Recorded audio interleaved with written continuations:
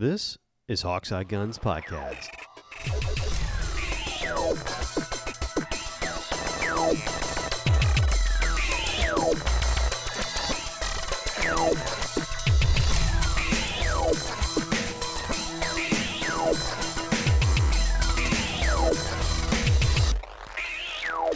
Hello and welcome to a special edition of Hawkseye Guns.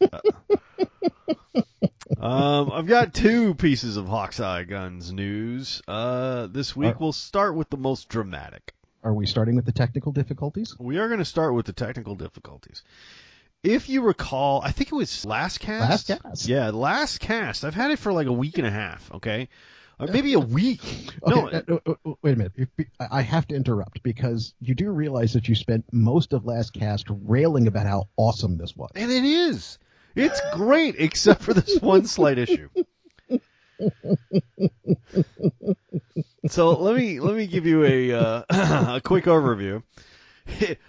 Meanwhile, back at the Hall of Justice, if you rewind me a week ago in a day, you will find a very different human being. And that human being had just received an SDS Imports ARTO2. And which is the SDS Imports camouflaged automatic 12-gauge shotgun. It retails for $289 and came with 3 chokes and different pistons, and it was really a well-behaved gun. I mean, it shot great. I loved it. Since then, I've shot it probably, I don't know, I put about 300 rounds through it. Not quite, maybe a little bit more. And what was the magic number? Well, the magic number was somewhere right before 300, right? Because I stopped on that. I remember vividly that I stopped before I finished the rounds for the 300th round box, right? So I had been through a few, but on the 6th box... I was going to say, was there an event that made you stop? There was an event. Yeah, that is an excellent word for it. An unplanned event, even. So we're shooting clays on the field like we always do, and this day we had just started shooting for the day, and I was probably, I don't know, 20-ish rounds in.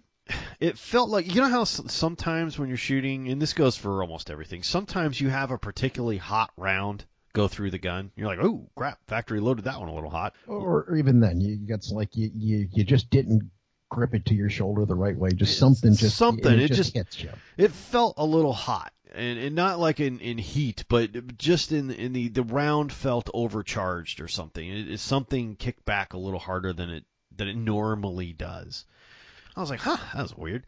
And it was the end of my turn, so I put the gun on the back of the truck, and it's we shoot in soft bags, and I zip them all the way open so that they're kind of laid open, filleted like a butterfly, so you can just have a nice pad to throw your gun on in the back of the truck. Well, I threw my gun on the back of the truck on its case, and I noticed I had some smudge, some little smudge on the barrel. And I'm like, oh man, did I drop it already, or did I get it in the mud? What the hell's wrong with this thing? And I ran my thumb over the tip of the barrel, right about 2 inches back from the open edge.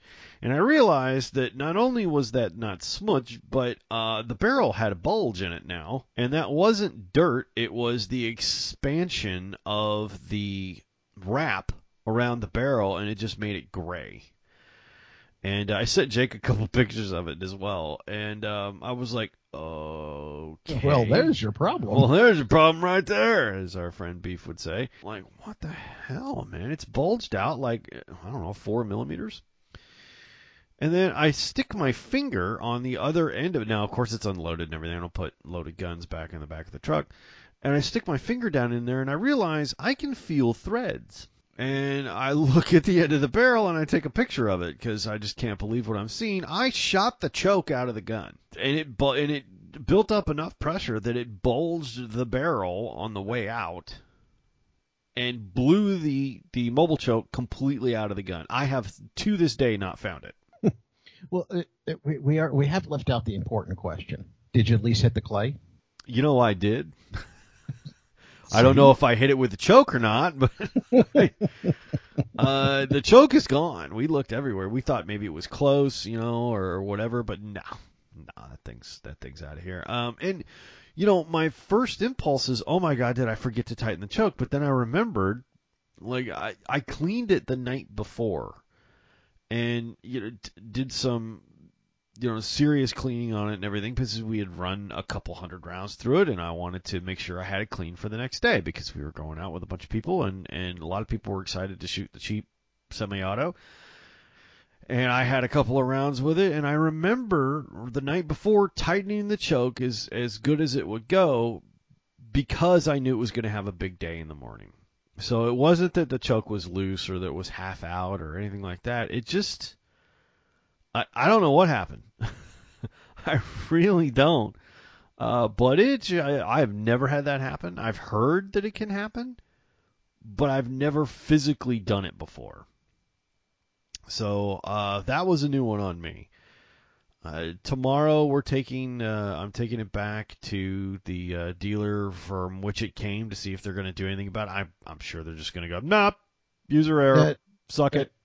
Well, actually, the dealer typically won't. Who you really have to reach out to is SDS. Yeah, well, and that's what we're going to do. Because it's a distributor type of thing only, so they, you know, the dealer will have to reach back to the distributor and everything. But if they're like most of the dealers I know, they're not even going to reach back to the dealer. They're going to look at you and say, call the dealer. Probably, or call the you know, the manufacturer or whatever. Yeah. He's like, you could have been killed. I'm like, well, that's highly unlikely, but you know, like.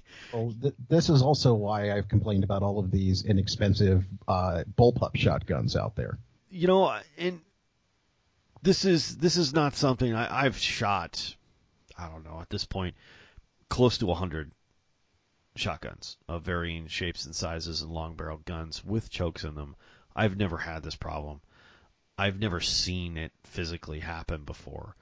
I don't know what could have happened. Obviously, the choke had a problem because it's what caught, and it's right at the edge of where the choke was. So obviously the choke caught the shot cup on the way out, and it, you know, the gas going behind it, you have a choice. Either the barrel will deform, the choke will break and come past it, or the barrel will banana. If it's completely blocked, the barrel will banana out and just blow up.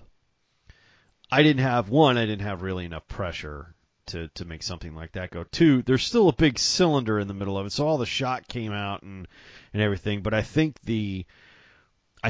actually what happened is the shot cut got stuck underneath the ring of the choke for somehow, and it just bulged the barrel until it got enough pressure to blow the choke out the gun. And it was not really as dramatic as you'd think it was. I mean, I thought really I shot an oversized load, or somebody had put a double-aught buck in the gun, or, you know, in the box of well, shells. It's not unheard of. We've talked about my Epic with all the extra 380 I ended up with in the 9mm box before, and how that fucked up, you know. Exactly. And you're like, okay. I thought maybe, okay, because I looked at, oh wow. So I picked up all my shells, because we keep our shells. We don't just throw our shells on the ground, or our hulls on the ground. We throw them in a bucket so we can put them in with a trash bag in it. So we only had been shooting for a little bit, so it was really easy to just go in the bucket and look at all the hulls, and no, all of them were marked the same. It was all the same brand, all the same stuff, and I mean, it was just number 7.5s doing 1255. I mean, it was just target load, right? Or if you want to call it dove load. I mean, it wasn't heavy, so we don't know. We can't figure what happened. I mean, I guess it's possible that the threads on the choke unwound a little bit, or, you know, or were a little loose, and just let the choke back out on you a little bit. But after 20 rounds, that's highly unusual. I'll say it that way. You're more technically astute with these things than I am. Is there any possibility that the choke itself just wasn't machined all that well and had enough extra thing that just kind of caught somewhere along the line? It's possible. Yeah, it's possible. The choke could have been deformed.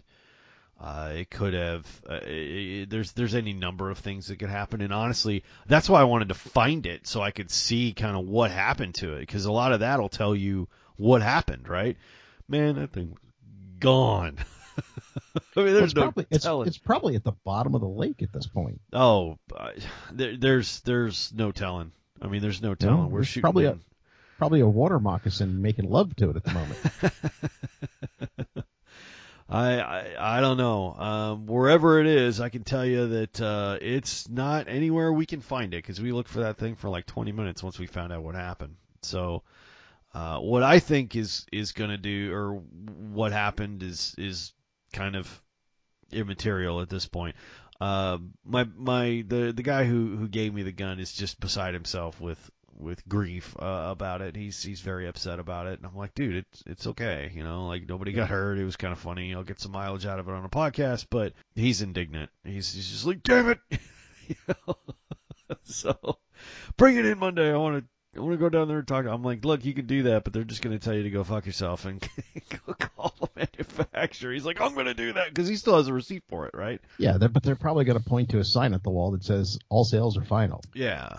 Oh yeah. I mean, it's like, dude, have you ever tried going to a manufacturer about a gun problem like this, especially about a choke blowing out a gun or something? They're just going to say it's user error and go screw yourself. So I'm pretty sure that's what they're going to do. Once you get back to the manufacturer, that's what they're going to do. There's a slight possibility that they're going to send you a new barrel.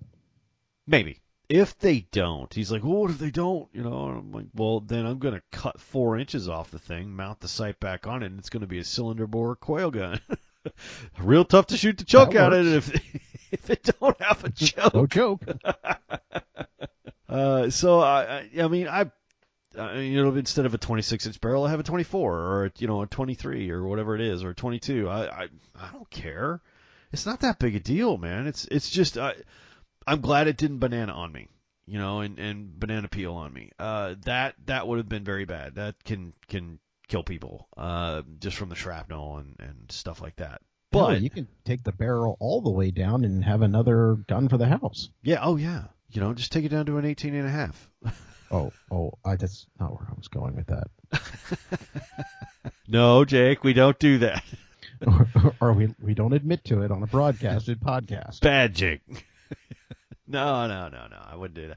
Besides, I have one for that. I've got my Rock Island for that. It's fantastic. But it's kind of pointless to have a camouflage. Yeah, but you don't have the one with the shaped all the way down to the point where it'll take out the entire hallway for you.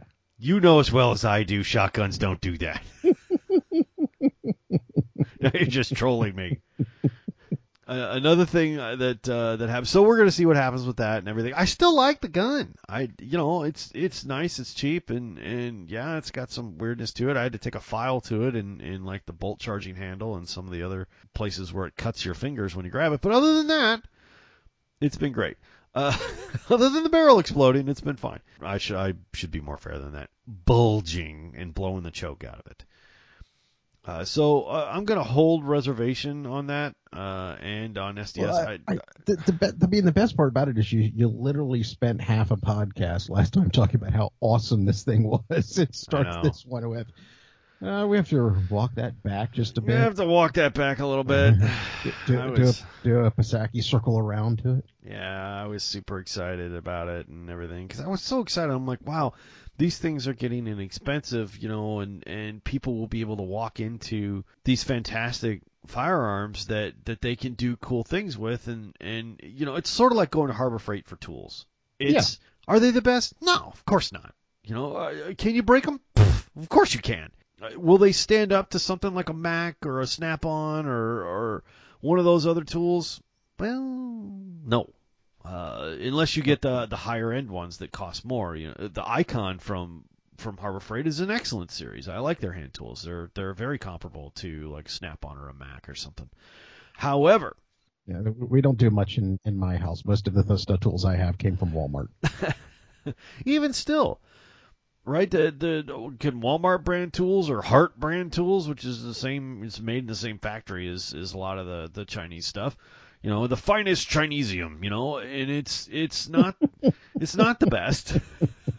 But will it fix the car or fix a shelf or help you fix an appliance or a toaster if it breaks? Yeah, of course it will. And if it breaks, throw it away and get another one. I thought this is where we were headed with automatic shotguns. Okay, it broke, screw it.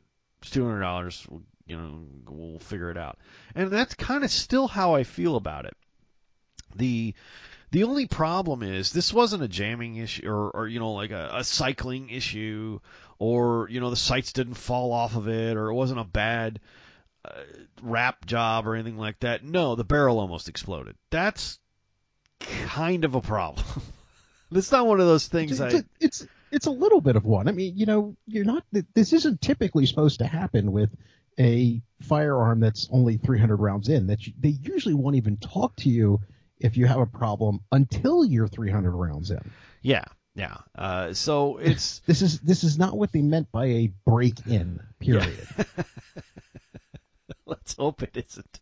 But this isn't. It isn't what I expected to be a problem. I thought perhaps a loading issue or a jamming issue or something would fall off the gun. I didn't think the barrel would almost explode. That's a new one. I've never seen that happen. So I casually zipped it back up and put it back in the gun, or put it back in the truck, and grabbed the Beretta out to go finish the rest of the day, which did brilliantly, as it always does. Now, did Bwana have a catchy comment on this one? No, he was freaked out. Oh. He was freaked out. He's like, son, that could have killed you. I'm like, yeah, but it didn't. It's okay. He's like, that could have killed you. I think he was just scared more than anything else that it happened because he's been around I mean, he was in the military. He was in Vietnam. He was in places where malfunctioning firearms did kill people, and it's a pet peeve of his. So that's understandable. Yeah, I mean, and he's looking at his eldest son, going, "Wow, that gun nearly killed him. Don't use that anymore." So. That's how he viewed it. I think that's probably a little extreme, but then again, the metal did bulge, and the barrel does have a big kind of a little marble in it. So, okay, I mean, that's kind of warranted. I see where he's coming from on that. So, yeah, he was just very happy I put it back in the damn bag. Then he said no more about it, which is I know how, like, I know him, and, like, when he doesn't tease me at all about it, he was scared. It was very worrying to him, and then it's, I guess, rightfully so. If it had happened to Kayla, I'd have been very upset as well, especially on a brand new gun. But anyway, the other, so we're gonna take a look at that and see what's going on with it. I'll further updates to come. The other thing that happened to me is I'm down a gun.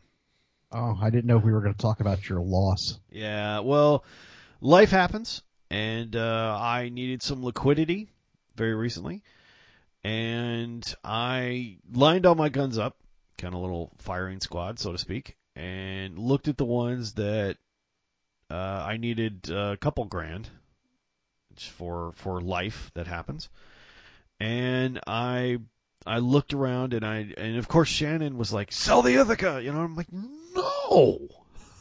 Are you kidding me? Well, would that have even covered what you needed, though? Well, yeah, probably. I mean, yeah, probably. The new one, or the 37 with the Bastogne walnut stock and all the rest of that stuff. It's really pretty, and I haven't restored it yet, but when I do, it'll probably be worth a couple grand.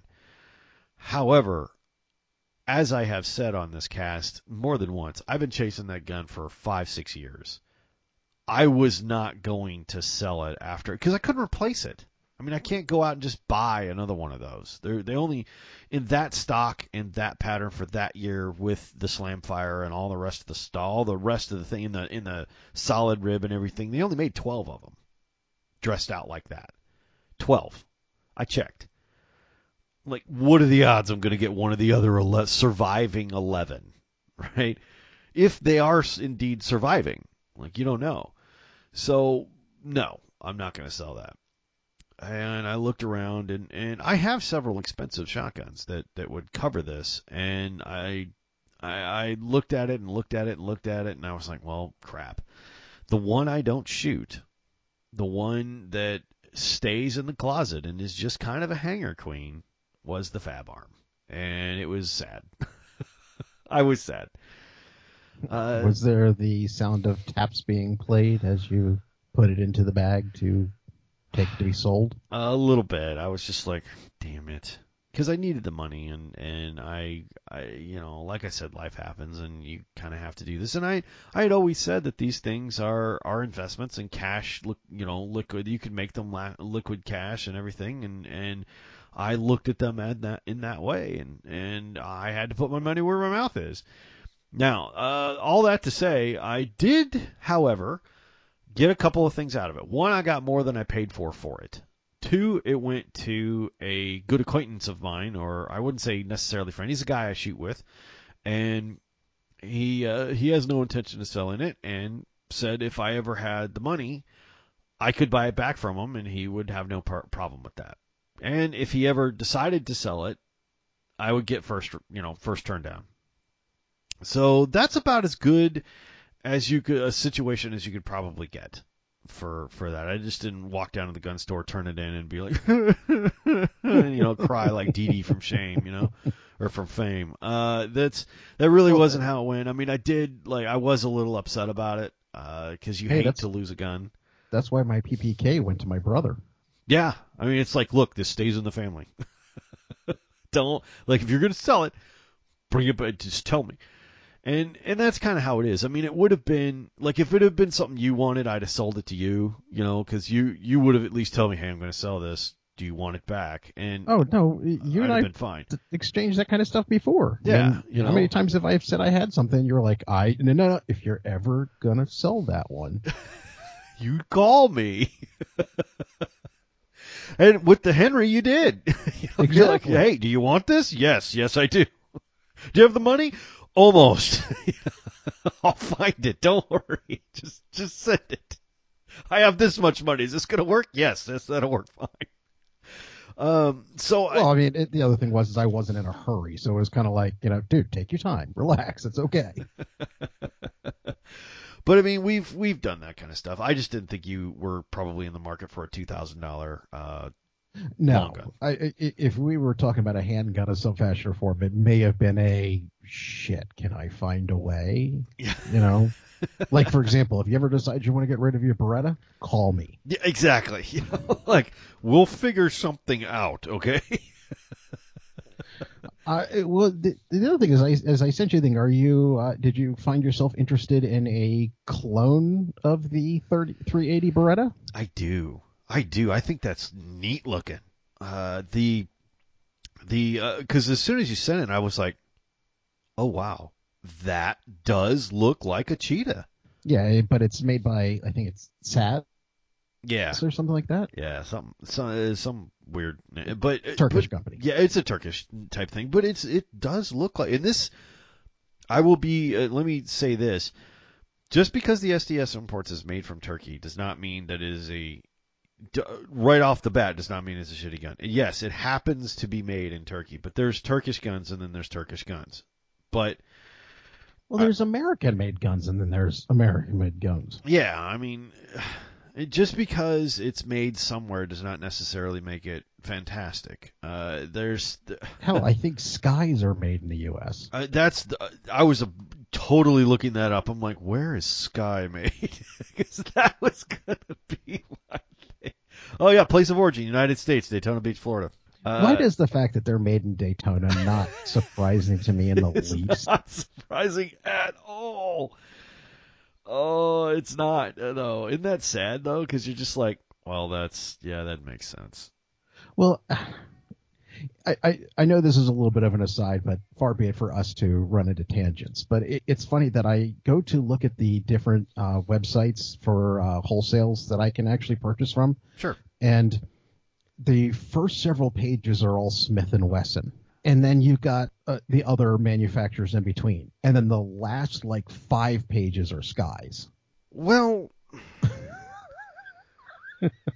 the Sky, I've tried to like the Sky. I really have, because it's cheap and it's small and you can find it anywhere and it comes in all kinds of different configurations and colors and stuff and everything. But I mean, you shot them. You know what kind of trigger those No, things have on them. I actually haven't even had the cojones to shoot one. I pulled the trigger on that thing once, just dry firing it, and went, no.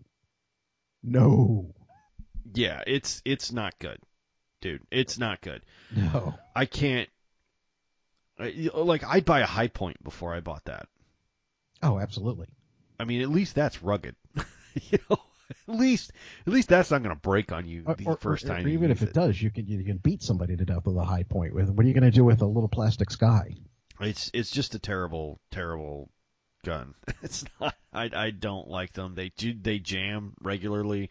They have an awful trigger. It's not a great thing. Like, and don't get me wrong, I have no problem with cheap small 380s. I carry a Taurus Spectrum, which is really only about $35 more expensive than a Sky. But at the same time, I can tell you that the Spectrum the fit and finish is better. The trigger is worlds better. It's not the best trigger in the world, but it's better. It's just a better made, better designed firearm. And it was still $190 or something like that. Brand new, out of the box. A Taurus Spectrum is what I would refer to as functional. Yes. A Sky is a unbridled piece of shit.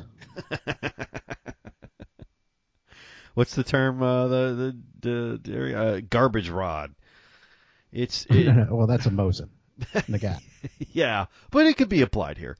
It's just not. No. So I don't have a problem with inexpensive guns. And like to your point, to walk that back around, just because it's made in a specific country doesn't necessarily mean it's fantastic or crappy. There's guns that people have crapped on for years. Like, I'll give you another fine example.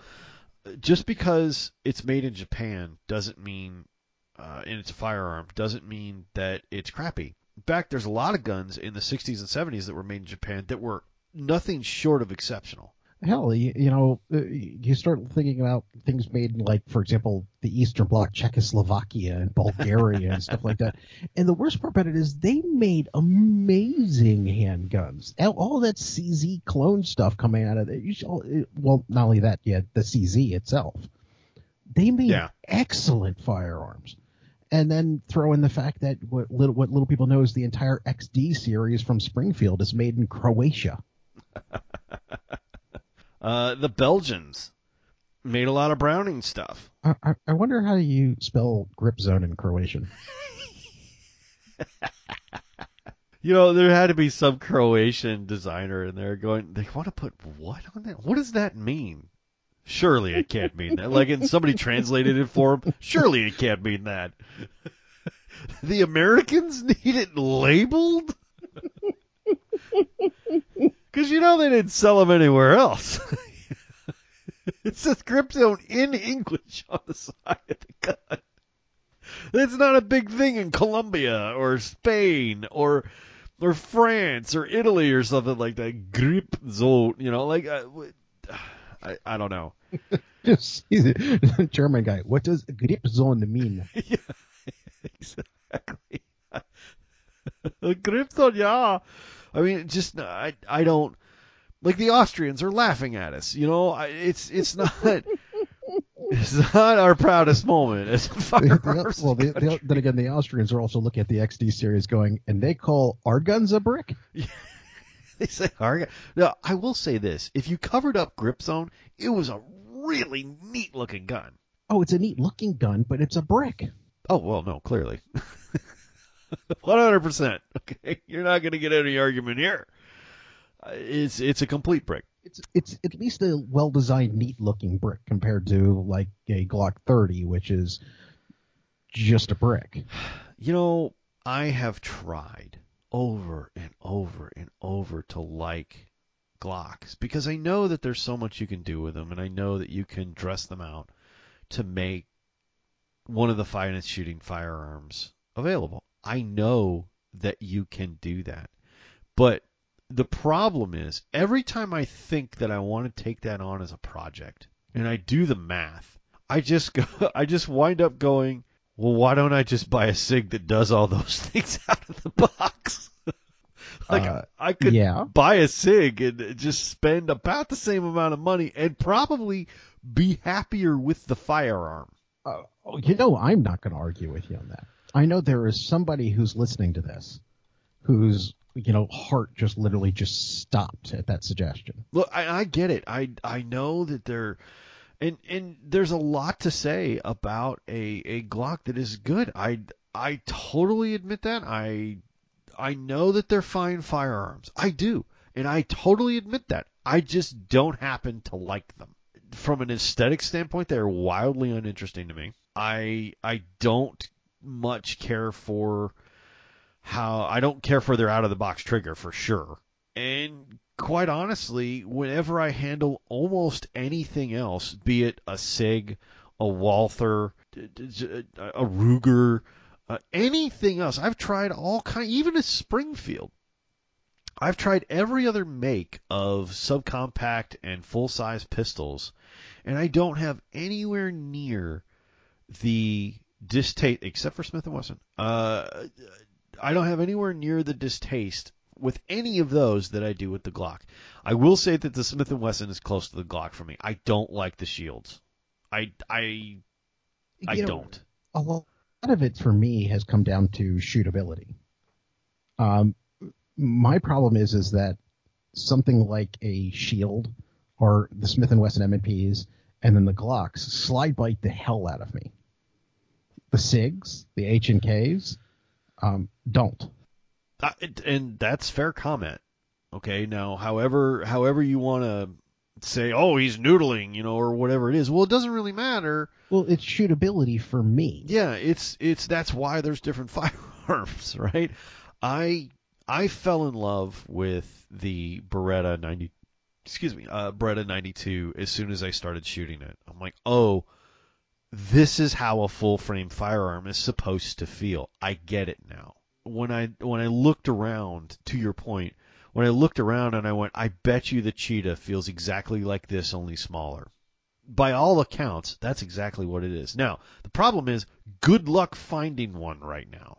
Well, they're not manufacturing them. They're not manufacturing, and nobody's selling them. And that's why when I saw that somebody was manufacturing a clone, it was kind of like, well, maybe he'll like that. I kind of do like that. Have you? So you've just seen it. You haven't touched it or anything. I haven't even had one in my hand. I've had other SAS product before. I've had their 1911s in my hand before, and they feel like a 1911.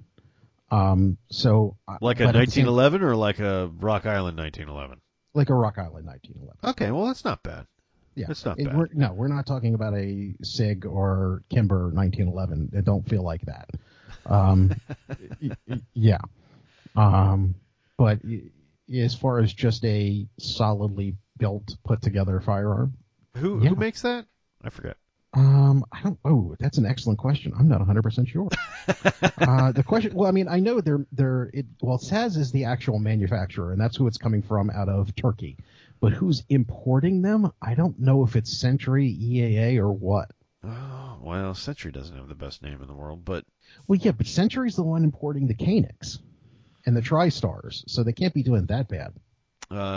Tysis Faith 13 overview, Beretta 84 Cheetah clone.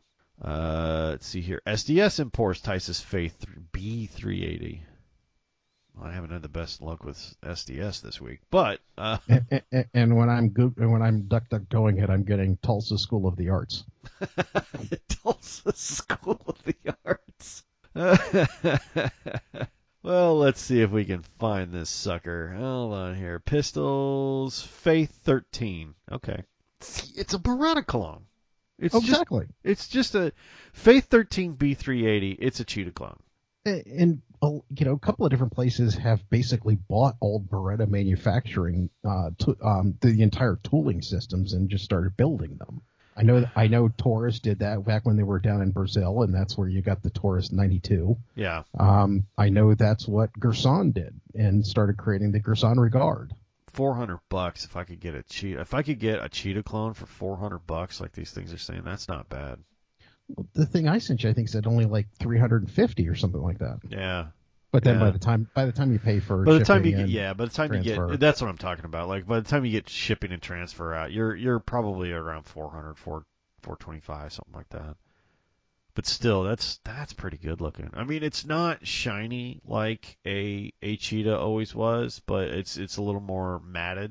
But you could put the grips on it and have a blast. Yeah, see, that's what I was thinking. You could just take some like rose, find some rosewood or something like that somewhere, and you're good. I mean, it's like, okay, here you go. And if they are clones, the grips for a cheetah should transfer. They should. They should. Now, again, there's no telling, but I could always make grips for it too. So I mean, there's that. I don't have the guns I'm waiting for you to make grips for. Yeah, they didn't even last that long. Oh, they rotated it out so fast. But all that to say, I did get rid of the Fab arm. It was kind of sad. I'll be able to get it back if I really want to. But here's the funny part. I went shooting yesterday, and after the whole SDS fiasco, I shot the Beretta and the SX4 all day. And Oh, you know what? what? I completely got it wrong, and here's the absolutely hilarious part. It wasn't a Taz. It's an SDS Imports. Yeah, that's what I was looking at here. The SDS Imports Faith 13. I'm like, I don't think I haven't had the best luck with SDS this week. I'm just scrolling past that going, ooh, maybe not. Maybe not. I don't know. I mean, look, everybody has weird problems. Give you an example, right? The Beretta A300 Ultima, which is the Beretta that I have. It is a fine shotgun. Everybody who sees it loves it. It is synthetic. It's Cerakoted. It is indestructible. But the Gould brothers from Target Focus Life and all that, they were having trigger problems with it. The trigger wouldn't reset after they shoot it. And apparently that's been, you get about, I don't know, 200, 300 rounds through it, and there's a lot of them that are having trigger problems. A lot of the first release Ultimas are having trigger problems. It's not unheard of that you have weird machining issues, or it wasn't made to the manufacturer to the right tolerance. There could be any number of things with it, and it doesn't matter whether it's a large company, a small company, well established, high end, low end. It doesn't really matter. Everybody has these kinds of issues. Hell, as much as I love 6 Hours, they have a terrible reputation for basically beta testing their firearms on their customers. They sure do. Now, once they get it right, it's a pretty damn good gun. Oh, absolutely. But it may take them a few iterations to get there. Colt was having problems with the new Pythons. The new Brown and High Power, Springfield was having problems with the High Power clone. It was jamming. They'll fix it, and they'll work out those problems, and they'll get those issues handled and everything. But every company has, so you can't just come down on SDS and say, well, Sean's blew the choke out of his gun. It's a crappy gun. Maybe. Okay, maybe. But maybe not. It may have just been this was unlucky. It may have just been the choke was backed out and nobody knew about it because it was new, or it wasn't machined quite right, or had a defect with the choke, or a defect with the threads, or any number of things. So you can't just crap all over a manufacturer just because something happens. Now, that said, you could go, yeah, I had one almost blow up on me, and that's a valid comment, okay? Right?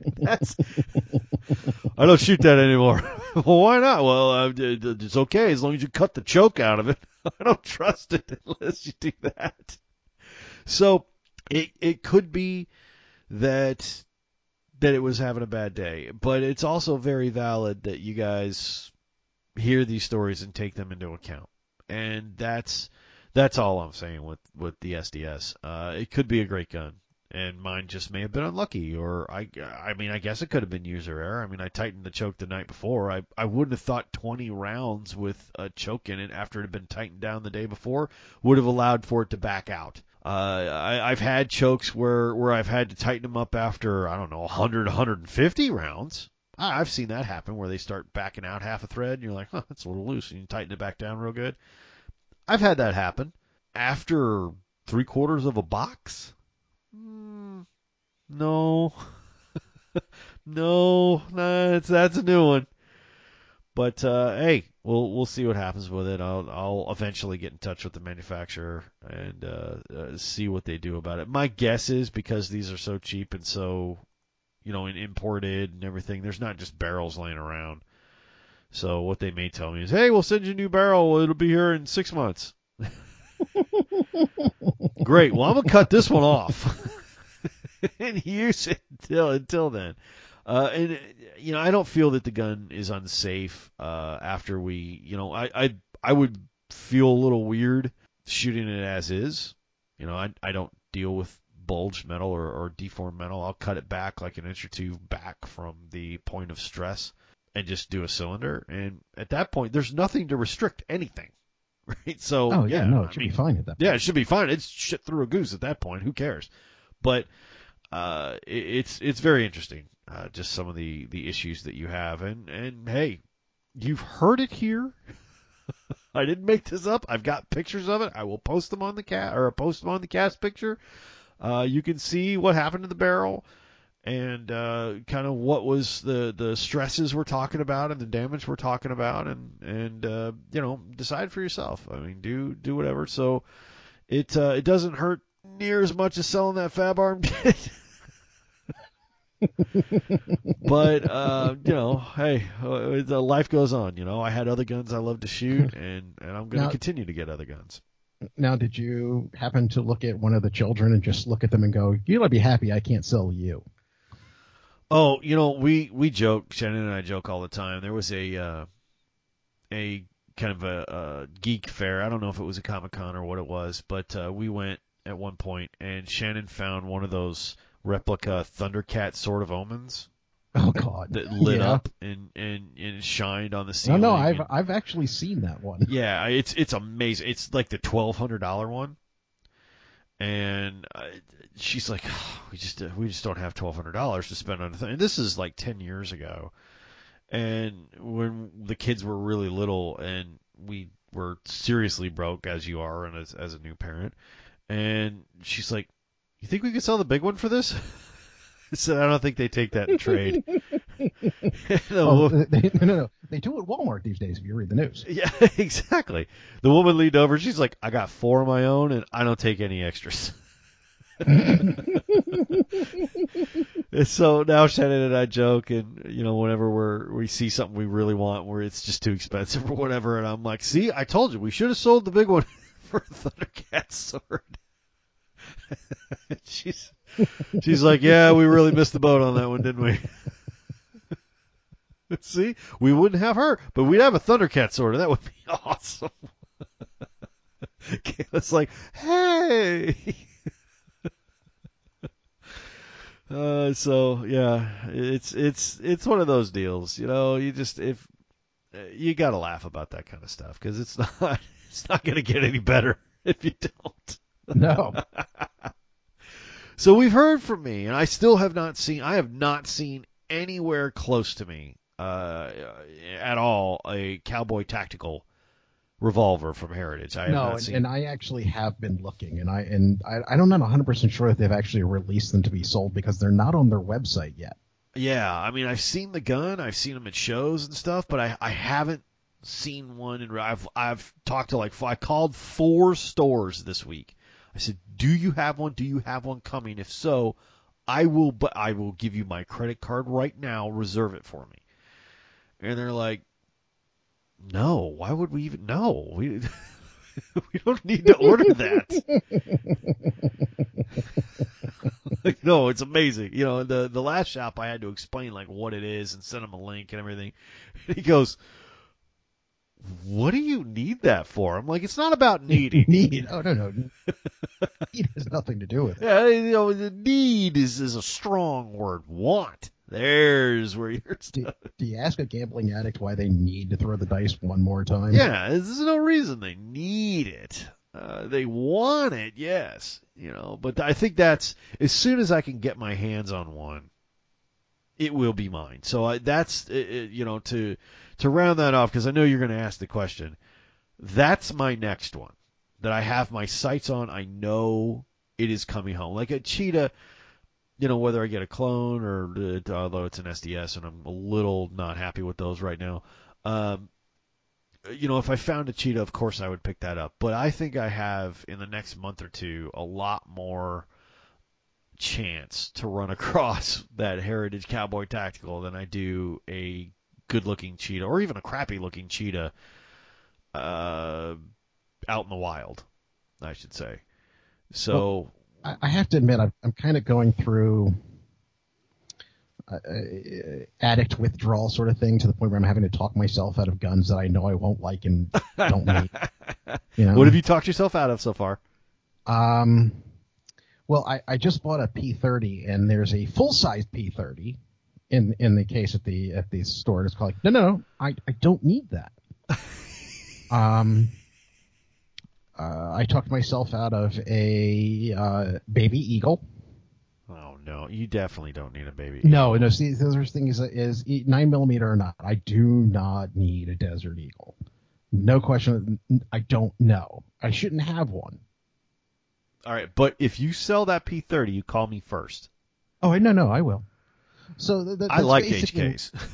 That's basically what I'm going through at the moment, is just that I need to get something new, but there's nothing that's really actually the right thing out there right now. Well, I don't really disagree with that. I know I want the Cowboy Tactical 22 Heritage Revolver. That's something I want. I want a Beretta Cheetah. That's something I want. But those are... Hell, I came across a Beretta 92 FS and looked at that for a few moments and went, no, I mean, no. Just out of curiosity, how much was it? I believe it was $699, which is the other reason why I didn't want to do it. Yeah, those things are getting expensive now. I mean, they've never been cheap, but yeah, there's a lot of them around. I did notice. I went to my local big box gun store, my favorite one, and I walked past, and they're pretty low on shotguns right now. And I'm looking around, and there's like tons. I don't know, 15 870 Expresses in 12 gauge. Oh, yeah. Just a ton of them. I'm like, what is going on? And he's like, oh, yeah, Remington's shipping 870s again. I'm like, do you have any Wingmasters? Holy crap, that's awesome. And he goes, oh, no, we're not doing that. Well, actually, oh, geez, and we're going back to this again. I know we've done this again. Remington, who's making the Marlins now? Ruger, that's right. Well, they finally started releasing Marlins again. But do you want to know what the funny thing is with the one that the caliber that they've released first? 30-30. No, that's actually what I would have thought of. That's what I thought. I mean, that would be, everybody loves a 30-30. No, 270? 45-70. 45? What the hell for? What grizzly are you taking down? The only thing I can think of is that Henry has actually done very, very well with their 45-70s over the past couple of years, just kind of like pushing that round again for some reason. And I think they figured, let's see if we can jump out and compete with Henry with those. But those seem to be the first ones coming out of the 45-70s.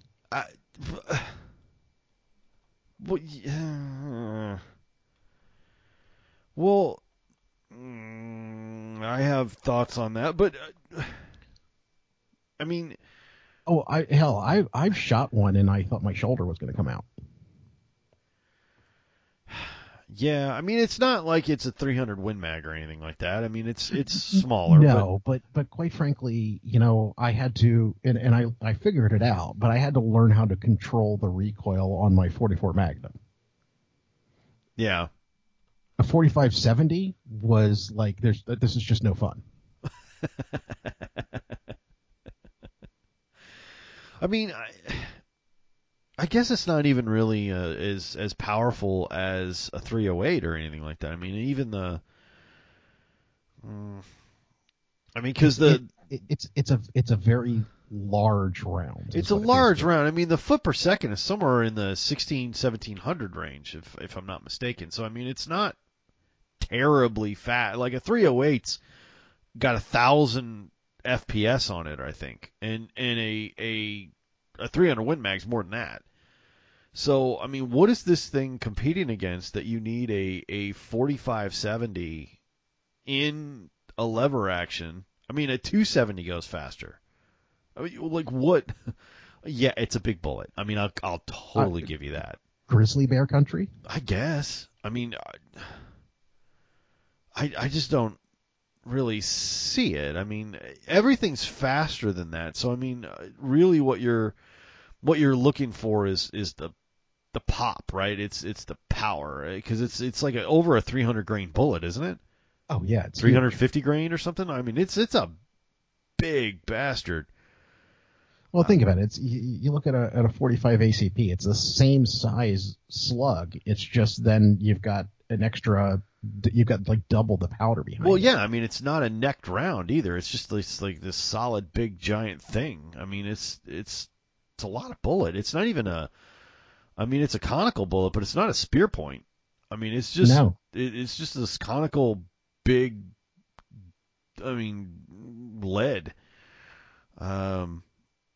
I mean, I guess it was really. I mean, it's a buffalo round, effectively. I mean, you could take. I've heard of moose being down with a 4570. That makes sense, actually. Now it's. I guess what I'm kind of curious about is what the thought process behind it. Are they talking about the classic, Western, or that would have almost been like a 45 Colt instead if you wanted to do that. I would have thought a 30-30, 44 Magnum, 45 Colt would have been a more productive way to start. I'll be honest, man. I love my 44 Mag in lever action. That Henry, so do I. You sent it is amazing. We have taken. I have lent it to several people. They've taken it for hogs. I've gotten a guy do a deer with it. Now it was under 100 yards. I mean, with a 44 mag, you're really talking under 100 yards. So, but in Texas brush country, which is where I live, that's very doable. Everything. Almost all your shots, if you're really hunting, are going to be under 100 yards around where I live. Now, there's some areas where there's long shots and hills and stuff, but generally speaking, everything's under 100 yards here. So a 44 mag or a 30-30 do just fine at 100, 120 yards, and most of the stuff anybody's going to take is under 75. So that would make way more sense to me. At least to me, and a lot of other places in the country are like that. Where and I don't know, what's the average distance? I mean, that's a good question. Average distance for You're talking about for hunting deer. Hunting deer, okay, so.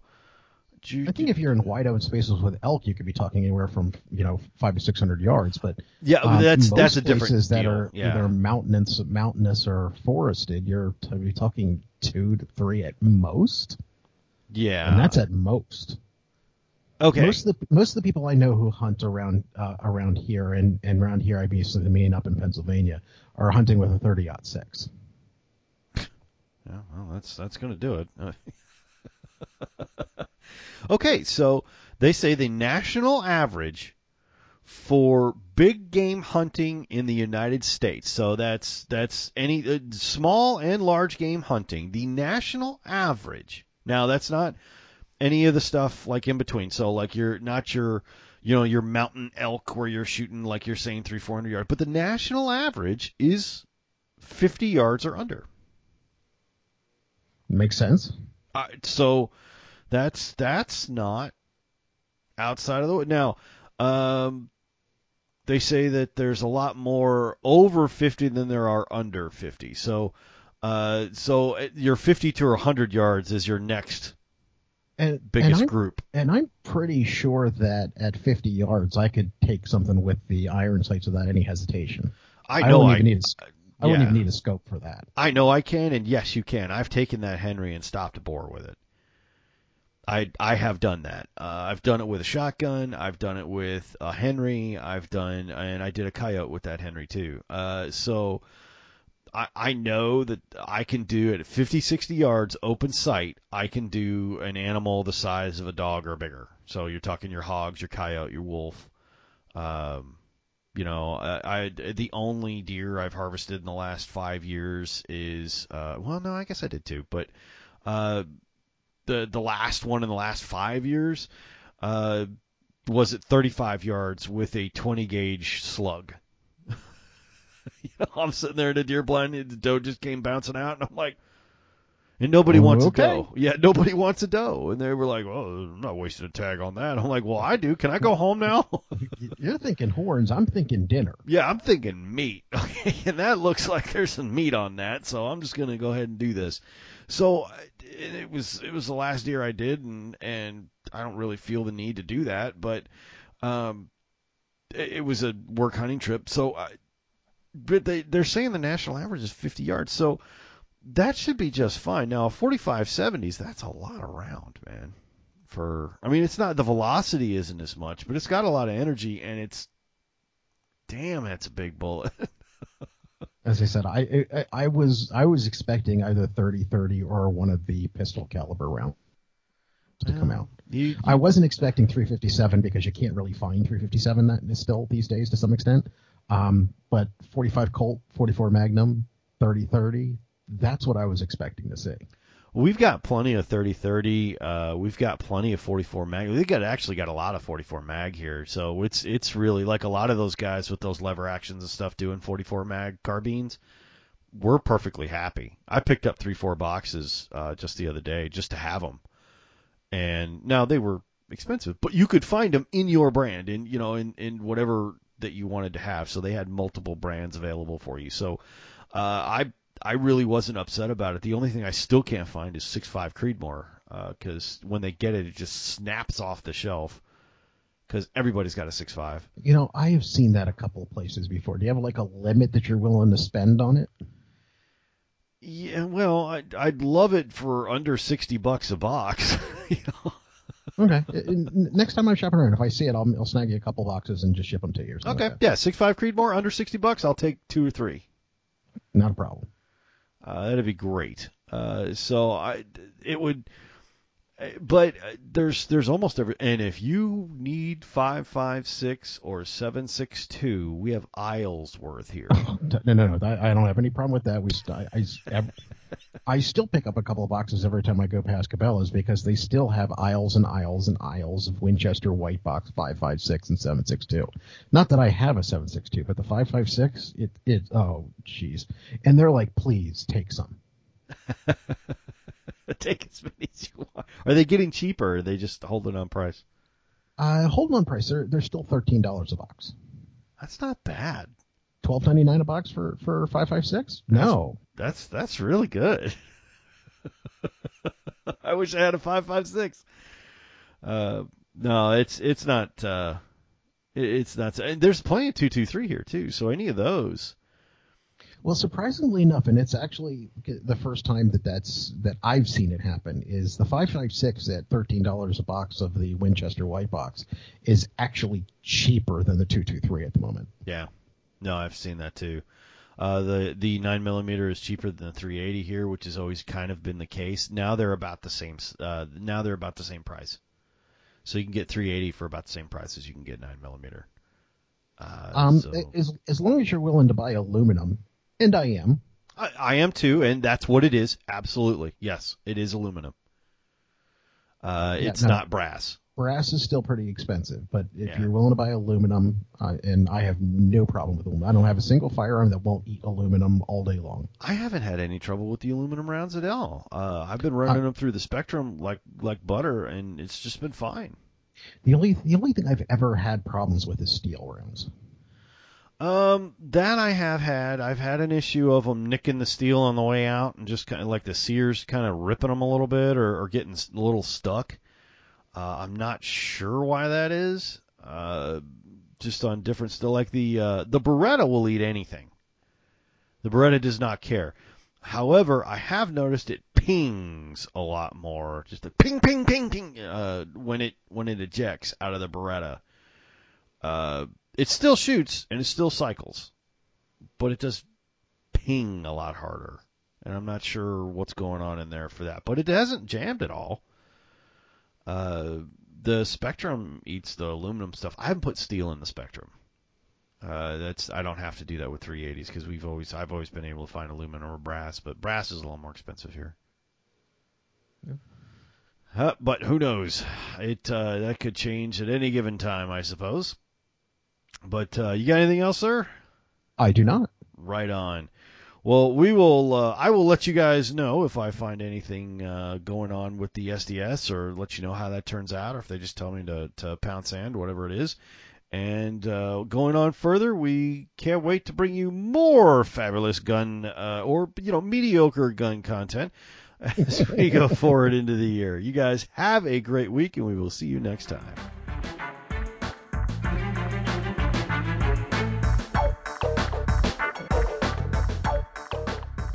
On behalf of Jake Bona and I, thank you for listening. Thank you for downloading. If you're interested in more content like this or podcasts, check us out at hawkeyeguns.com. Thanks again, and we'll see you next time.